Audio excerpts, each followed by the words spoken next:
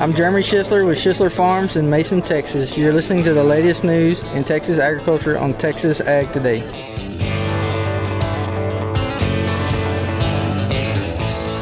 Welcome to Texas Ag Today, a daily look at the latest news in Texas agriculture.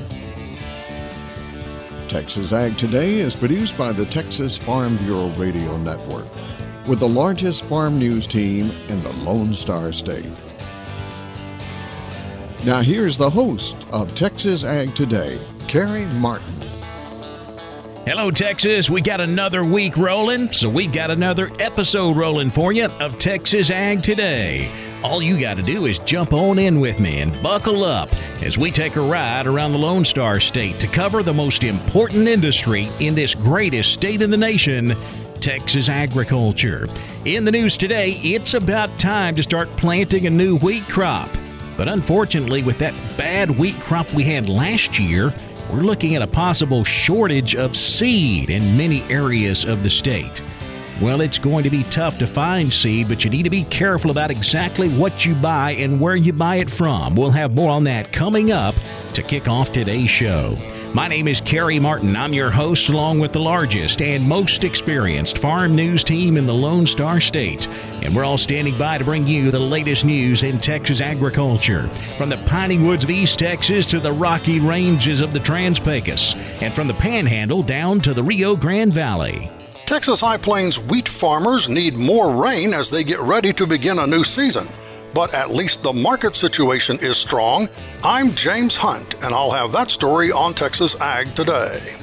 The Central Texas corn harvest is yielding lower quantities and lower qualities of the crop due to the drought and excessive summer heat.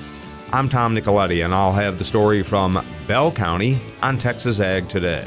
Why does a farm bill matter? I'm Gary Joyner, and I'll have details on discussions about the next farm bill on Texas Ag Today. We'll have those stories plus Texas wildlife news and a complete look at the markets all coming up. It will soon be time to plant the next wheat crop, but thanks to the awful crop we had this past growing season, finding seed may be a challenge. West-bred wheat regional agronomist John Fenderson. Well, that is very true, Kerry. The supplies of available certified seed are very tight. Growers need to be talking with their seed suppliers right now and get those seed supplies secured through those individuals that they do business with. And with a shortage of seed, it may be tempting to go outside of Texas to find some. But Fenderson says you should be very careful when doing that. Be careful about the variety you select. Certainly things that are adapted to higher rainfall areas. Let's take, for example, eastern Oklahoma or eastern Kansas may be in ample supply, but they don't necessarily fit Plainview, Texas. So where we have ample supplies of wheat seed in the east, not necessarily in eastern parts of Texas, but in eastern Oklahoma, eastern Kansas, they have excess seed, and they're going to be trying to move some of that seed. And I just want to make sure that people are aware that not every variety is going to fit. Fenderson recommends contacting an agronomist like himself who's familiar with the variety you're looking at to make sure it will work for your region. Secretary of State Tony Blinken says the recent grain shipments from Ukraine are a good first step, but they're small compared to the amount of stored grain the Russians have blocked from export until now. Blinken was speaking to reporters at the UN recently and was asked about the first shipment of grain from Ukraine's major port of Odessa. This is a good and important first step. We were pleased to see that the first ship did move. It does have 27,000 tons of grain, but keep in mind, there are something like 20 million tons that are in silos and in storage in Ukraine that's been held back by the Russian blockade of Odessa up until now, and it needs to get out. Blinken says the world is depending on it. It needs to get out to world markets. It needs to get to places where people are in desperate need of food. It needs to get out so the prices also continue to go down, not up. And that will take shipment of much more grain than the initial shipments. It's a start, but the test is now really in the days and weeks ahead. More ships need to move. More grain needs to get to market. That's what will really make a difference. Since Blinken spoke, 10 ships have been authorized to leave Ukrainian ports. Texas High Plains wheat farmers need more rain as we get closer to planting this new crop. But James Hunt says at least the market is strong going into the new season. With planting for a new winter wheat season about to get underway, Texas A&M grain marketing economist Mark Welch is visiting our region this week to meet with farmers. One thing Dr. Welch wants to assure producers is prices remain strong for wheat despite a recent decline. Basically, all that inflated price that we saw when Russia invaded Ukraine, we've given all of that back. But that said, we've been on a path of higher grain prices and commodity prices in general for the last couple of years. And so, again, stepping back a little bit, we're still at a relatively high level. Even though, again, we've given up maybe some of the premium that was in the market over the last few weeks, there's still, I think, some good profitable opportunities that are out there. And I think one thing to consider particularly as we're looking at the wheat market is we're very close now to the time period in which the Risk Management Agency will set the base price for revenue-based crop insurance products. That will start in the middle of August and run to the middle of September using the July 23 contract. So if you look at where that contract is trading right now, we're still at relatively high levels for the last couple of years and relatively high levels historically, which, again, if we're establishing a relatively high base price for our crop insurance products, that's a key consideration and an important facet of our risk management profile and the safety net for revenue that we can start to put in place for this 23 crop. So, yeah, we've given up the record highs that we saw in the market, but again, stepping back and looking at a little longer context, these are still really good prices. Dr. Welch is giving presentations on wheat marketing at an AgriLife Small Grains Conference in Groom on Wednesday and also at the Wheat Heart Wheat Conference in Perryton on Thursday. Contact the Extension Service for more information about those events. I'm James Hunt on the Texas Farm Bureau Radio Network. Corn harvest is winding down in Central Texas. Tom Nicoletti checks in with one farmer there for a look at his harvest results. My guest today from Bell County is Aaron Martinka. He is a corn farmer who primarily farms in Milam County, but also Bell and Williamson counties of Central Texas. And Aaron, your harvest is complete. What kind of yields and quality did you receive as you've endured the drought of 2022? The yields were definitely below normal. I'd say yields were probably 30% less than normal. Quality, we had low bushel weight, low test weight corn, very small kernels caused by the dryness and the heat we had. On my farm, looked like I averaged about 60 bushels an acre, which compared to last year, which last year was an above normal year, it was probably about a third of last year. And most of your crop was dry land, so certainly with no rainfall had a big impact. Oh, for sure. I will say our crop was progressing rather impressively with minimal rainfall we had up until the point of June. When June hit, the moisture really ran out. I tell you, the heat really took a lot of our yield, more so than I expected. I theorize that just the heat alone took probably 20% of the yield that I was expecting. It just like dehydrated the corn. It just shrunk so much more than I thought it was capable of shrinking. Once the harvest is completed, corn stalks that remain, what are farmers doing in that respect? Yeah, there is a lot of corn stalks getting baled up for cattle feed. You can just drive around and see them. You can drive on the roads and just constantly passing trucks pulling trailers full of corn stalk bales. Because at this point, that's the only thing left. I mean, it's the only hay that's going to be made between now and spring of 23. That again is Aaron Martinka. He is a corn farmer in Central Texas. I'm Tom Nicoletti with the Texas Farm Bureau Radio Network.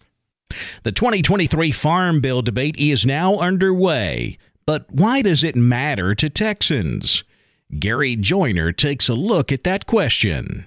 The Farm Bill is a package of legislation passed by Congress roughly once every 5 years. Discussions of the next Farm Bill are already underway. This is more accurately a food and farm bill. Funding in the legislation provides a comprehensive package of programs for farmers, as well as access to safe and nutritious food for families in need. Nutrition programs are 78% of all mandatory spending in the Farm Bill today. This unified approach is the right approach. The Farm Bill is a critical tool to ensure our nation's food supply remains secure in all seasons. We must modernize it to meet the challenges facing farmers and ranchers today. The Farm Bill is key to sustainability advances in U.S. agriculture. Those are achieved through an array of conservation programs and investments in research, which is urgently needed as we work to feed a growing population using fewer resources. The previous two farm bills included significant farm program reforms to ensure government support is market-oriented and serves as a safety net. The fact that the 2018 Farm Bill has paid out less than projected is evidence of the responsible approach taken. The Farm Bill has a long tradition of bipartisan support.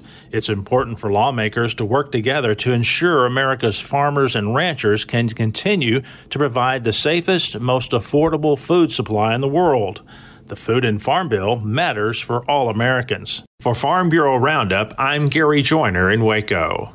The Texas Parks and Wildlife Department is accepting comments on a few proposed changes to the state's chronic wasting disease zones. I'm Jessica Domel, and I'll have those details coming up on Texas Ag Today. And a swollen ear is a common occurrence in many dogs. Texas veterinarian Dr. Bob Judd has more on that coming up next, right here on Texas Ag Today.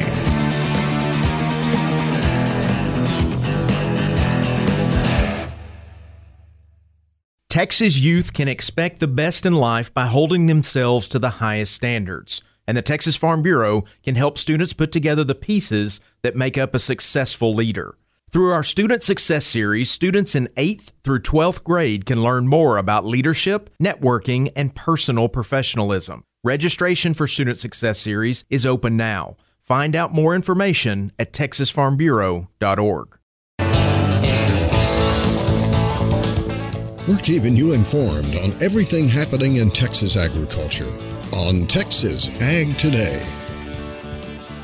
Have you ever had a dog's ear swell up really big? I had that happen to a dog not long ago. Dr. Bob Judd says he sees that a lot in his practice.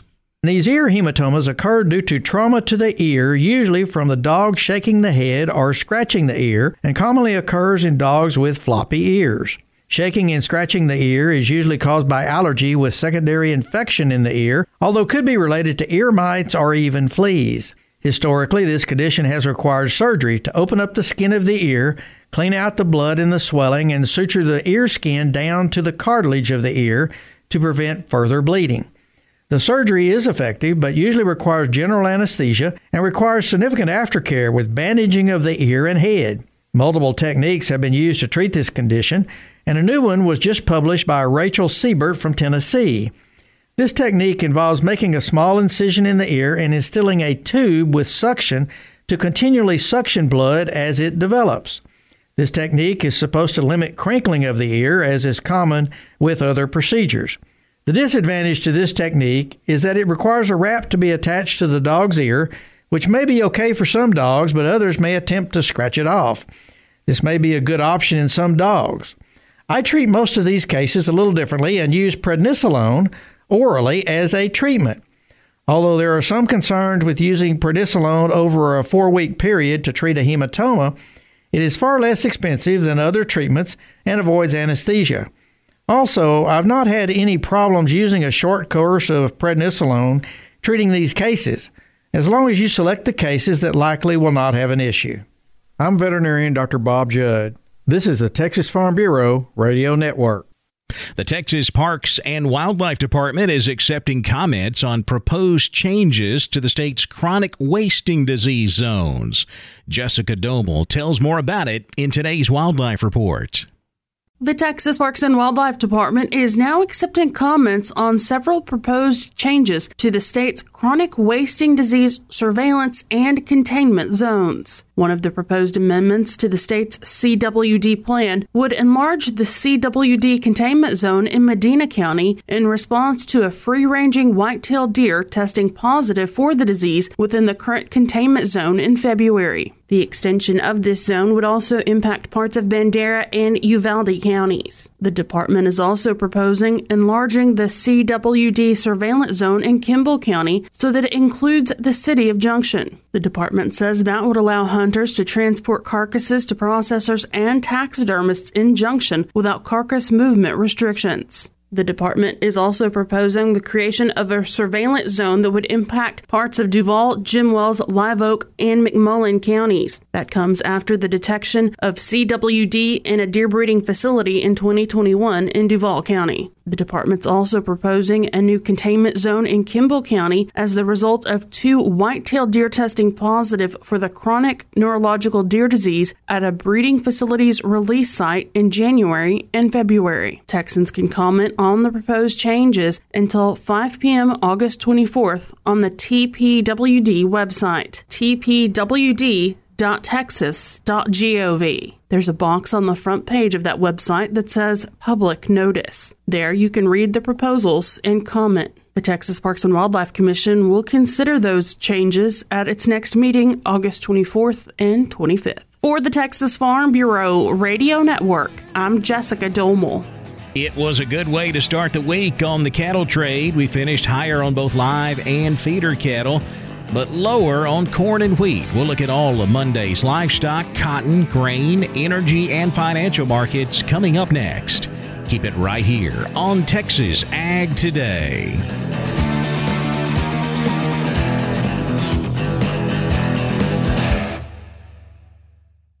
Hi, everybody. This is Kerry Martin with the Texas Farm Bureau Radio Network. You know, every day on the radio, I have to report on how awful everything is in Texas agriculture right now.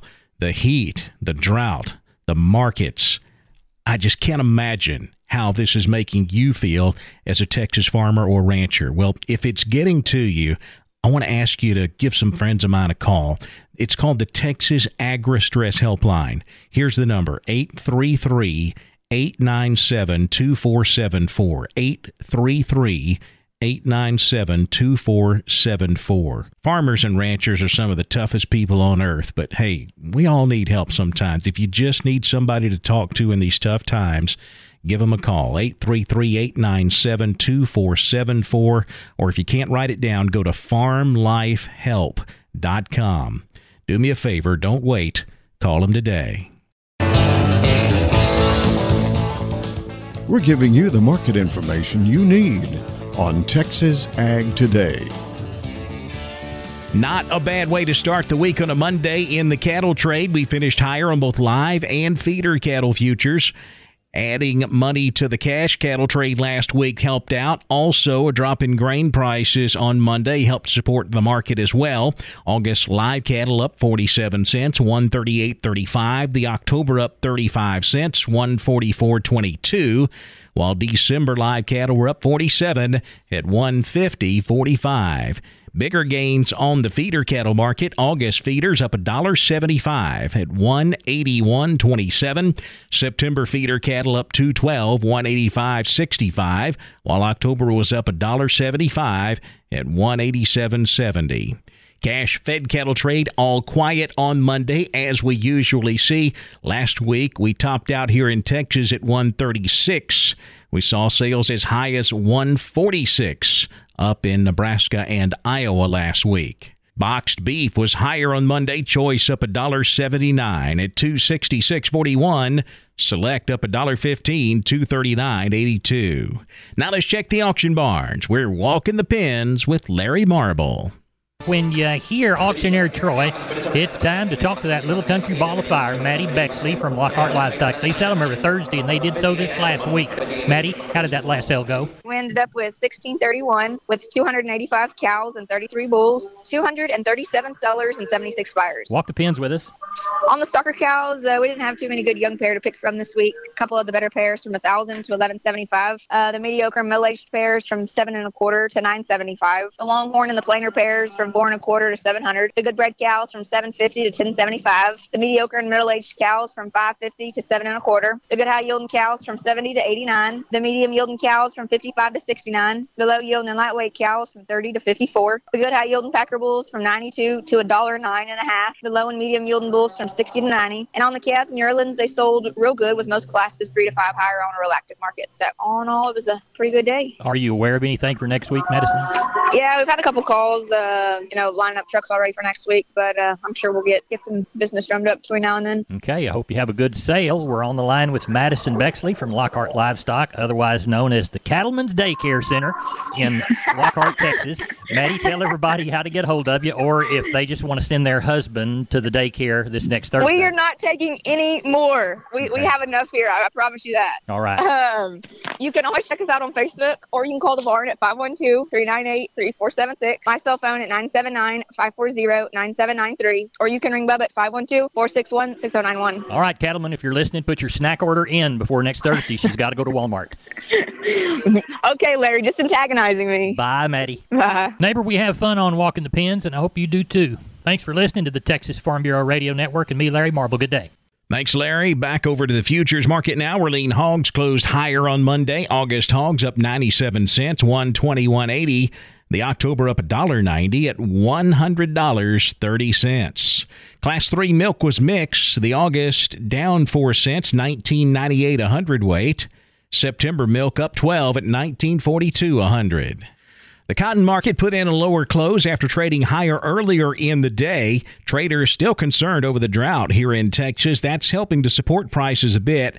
However, the market tested last week's high, then some speculative selling came into the market, pushing prices into the red. Falling outside markets added pressure to that as well. We closed with October cotton down 10 points, 101.58. The December down 54 at 95.59.